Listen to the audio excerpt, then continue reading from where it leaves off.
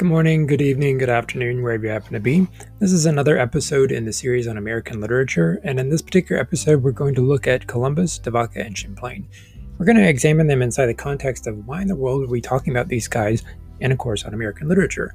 After all, we're supposed to be studying literature. Literature would involve things like poetry and creative stories and perhaps outlandish plots or something like that. We did start with myths, and those kind of meet that definition a little bit, but now we're looking at, guys writing letters because they crossed the giant ocean and they were exploring new territory. So let's just go ahead and jump right in by examining Columbus.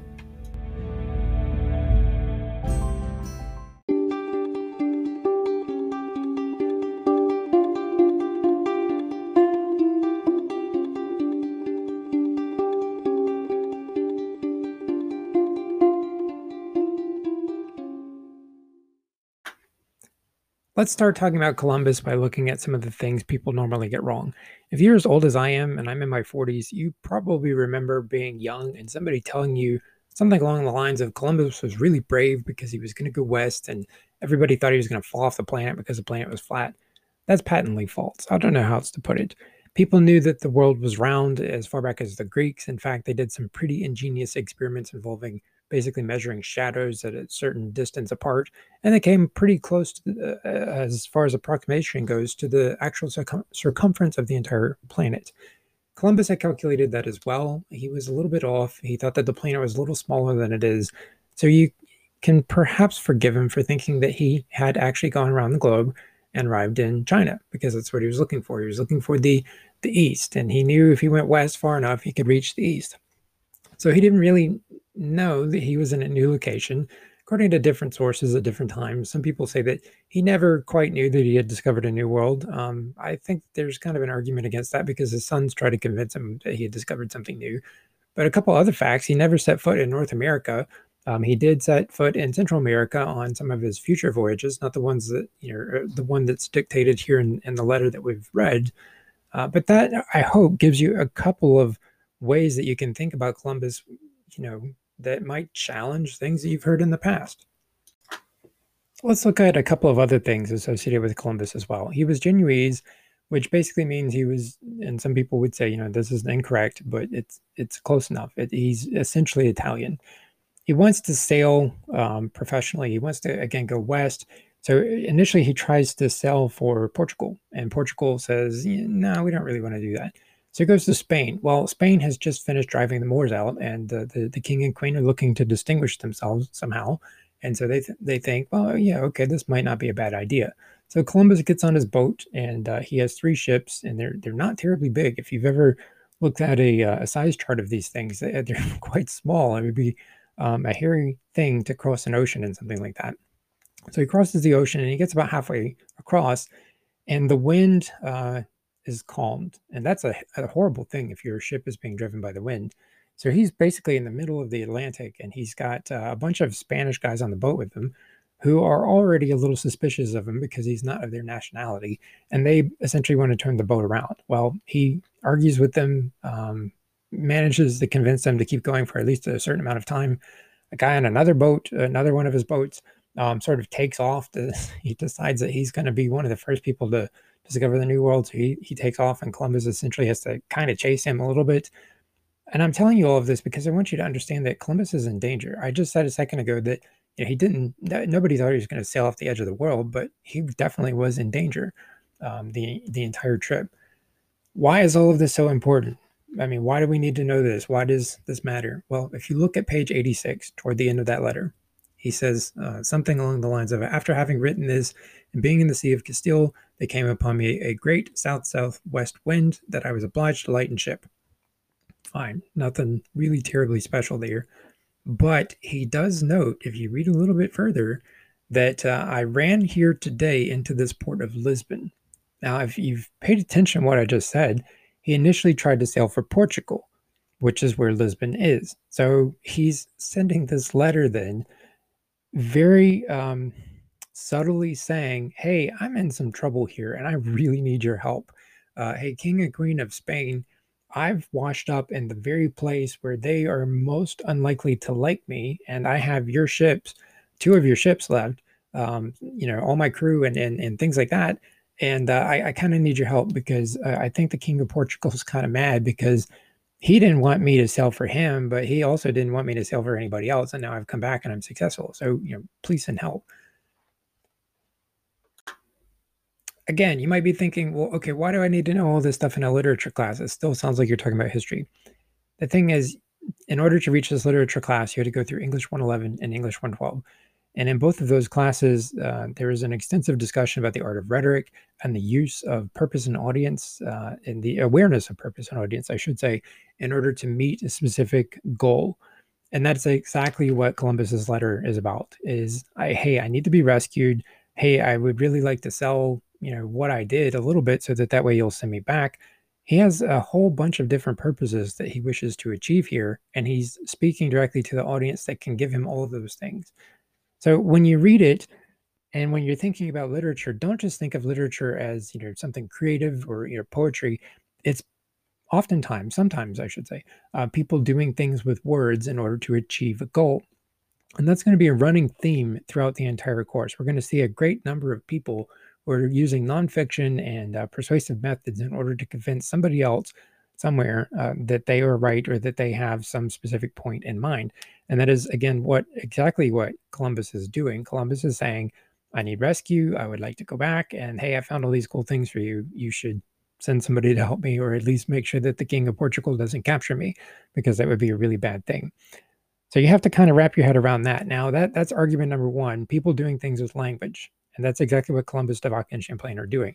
Argument number two is, if you've been sort of looking at this in your book while you're sitting here listening to me, if you just shut the book and look at the front cover says the Bedford Anthology of American Literature. That means that we are geographically bound to study a certain type of writing, or a certain genre of writing, a certain occurrence of writing from, as it says, volume 1, beginnings to 1865.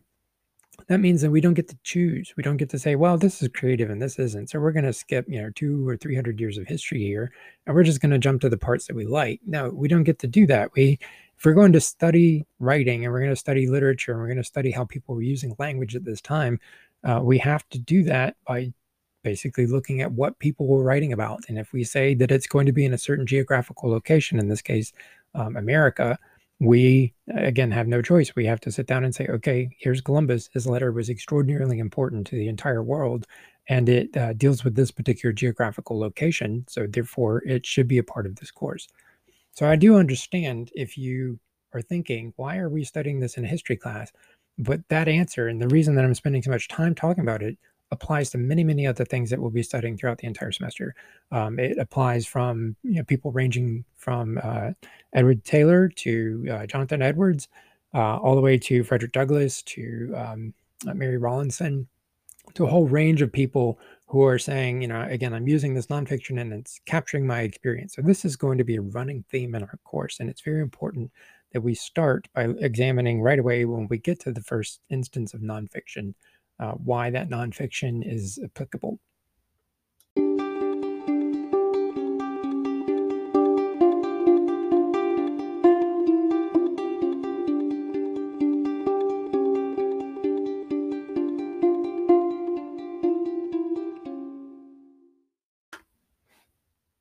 As before, I just want to give you a couple of keys that you can use to unlock this writing, so to speak. And this is going to apply not just to Columbus, but to de Vaca and Champlain as well.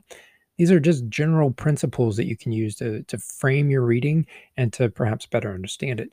Let's start with what's called ethnocentrism. Ethnocentrism is the idea that we judge other cultures through the lens of our own culture. As you're reading, you can see a lot of ethnocentric behavior among all three of the people that we've read. Let's just start with Columbus. If you look on page 82, that Columbus says very plainly, very bluntly, with no apology or explanation, I understood sufficiently from other Indians, whom I had already taken, that this land was nothing but an island, and I therefore followed its coast eastward.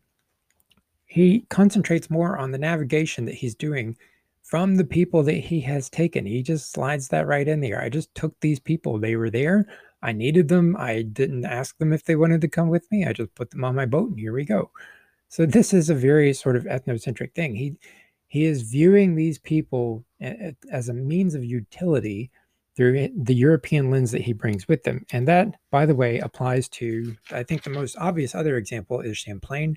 If you flip over to 104, Champlain is helping some native individuals in a battle that they're about to take place, that's about to take place. And on 104, he says, I promised to do all my power and said that I was very sorry they could not understand me, so that I might give order and shape to their mode of attacking their enemies. In other words, I don't trust you to understand tactics, certainly not European tactics. And I'm just really sorry that you don't understand me well enough, my language well enough, for me to tell you how to fight.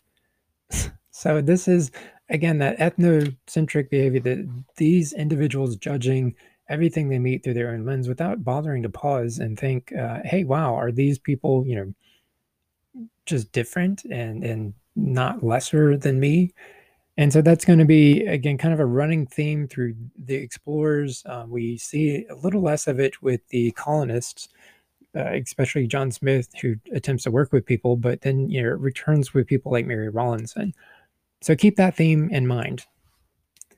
Another theme that we can look at is also the way that Columbus goes about achieving some of his goals. So again, what are those goals? Well, he wants to be sent back. That's a major one. He understands the sort of ages-old principle that people die 3 times. The first time is when their physical body dies. Second time is when somebody that knew them well or loved them dies. And then the third time is the last time that anybody ever says their name. And so that third time often is the way in which very famous people become concerned about their fame. This again dates back to the Romans and the Greeks. Some ancient Romans and Greeks were worried about the legacy that they would leave. And Columbus is very much like this as well. So he knows that he wants to be sent back because he knows that he's going to have a huge impact on the world. He sort of understands the scope of what he's done, even if he doesn't quite understand what he has done. And he uses lies. I don't know any other way to put it. He uses lies to achieve that. He lies about a whole range of things, and he sort of already understands that he can get away with this. He has patterns from European culture and European history. The Marco Polo, for example, wrote an account, and people knew that there were lies in that, but they read it anyway. Their Mandeville's Travels is another great example. And one of those, right off the top of my head right now, I can't remember, but in one of those, they said something like that there were faces in the bodies of the people and that they hopped around on one foot. So obviously, this is a kind of lie, but the problem is that nobody can go out and fact check it. In modern day society, if you're going to post something to, social media, you can go to Google and type it in, and then you can make sure that you do indeed have the correct thing. But in this particular day and age, you don't have that. You don't have somebody that can just say, well, that sounds weird. Some faces in people's chests. Let me, get on my horse and ride over here and just fact check that. That would be a huge thing to undertake that might take years and years and years if you made it back at all. So he knows that people in Europe accept lies, and he knows that he can lie to a certain degree because he knows that people will follow him to this new, across this new path. So he knows that, again, he can kind of get away with a little bit.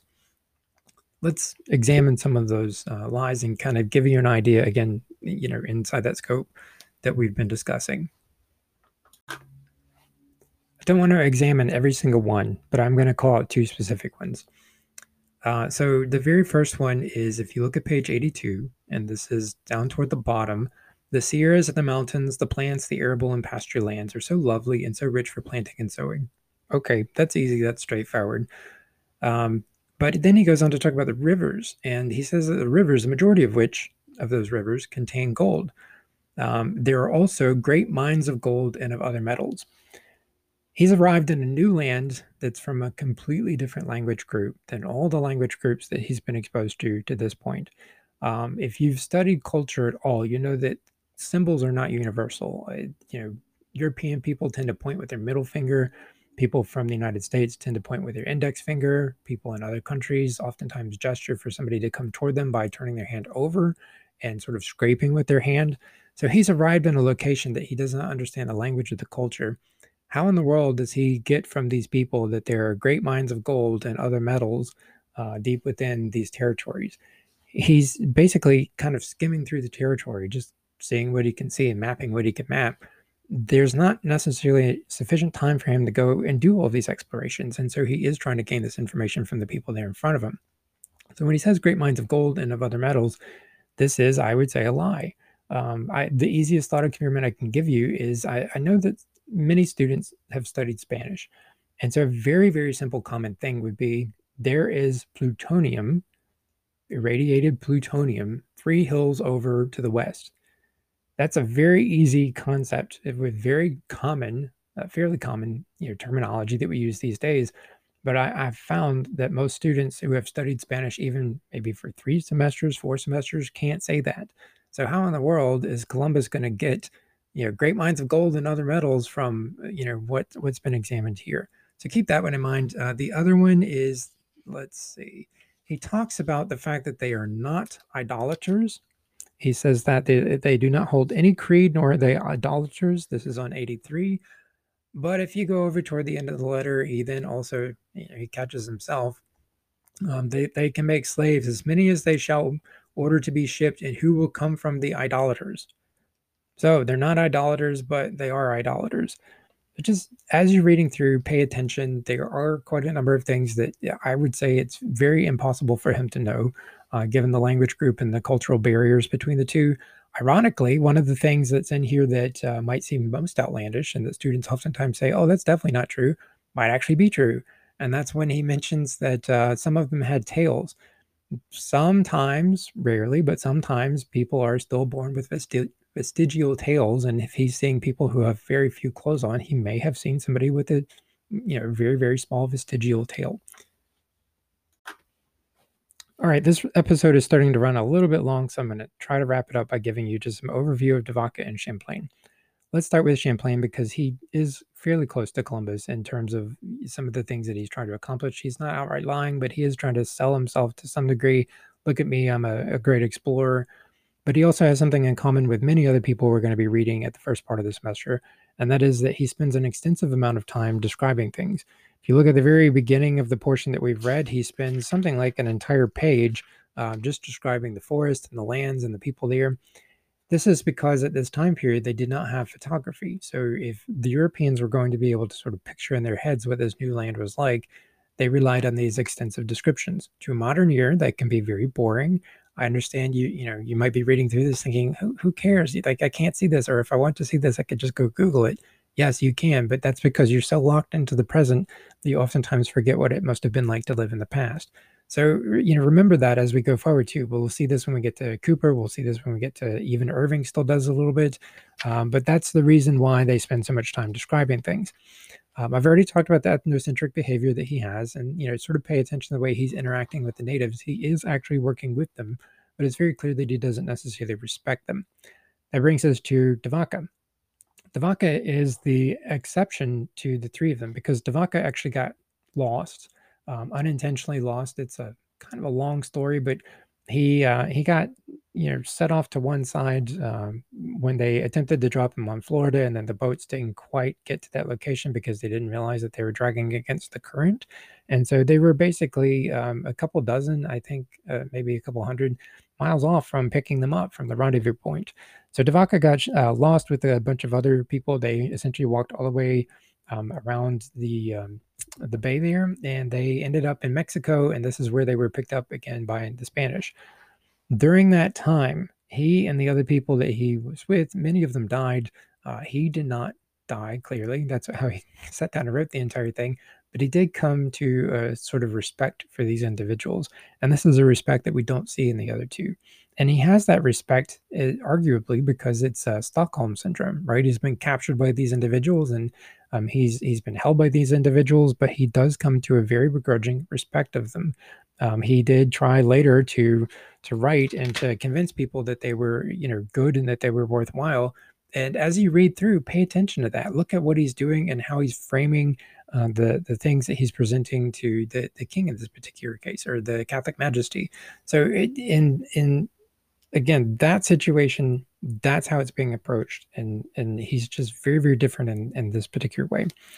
He has a lot of religious imagery in there too. For example, while he's wandering in the desert, he meets a burning bush. That's not an accident. That is, religious iconography that he's including. And also, the native peoples thought that he could heal just by speaking. He was not necessarily convinced, but they did force him to. And then I don't want to say it went to his head, but it certainly went to the heads of some of the people that were with him. For example, one of the slaves that he had with him did return, and people weren't quite sure what happened to him, but there's some accounts that he was indeed murdered.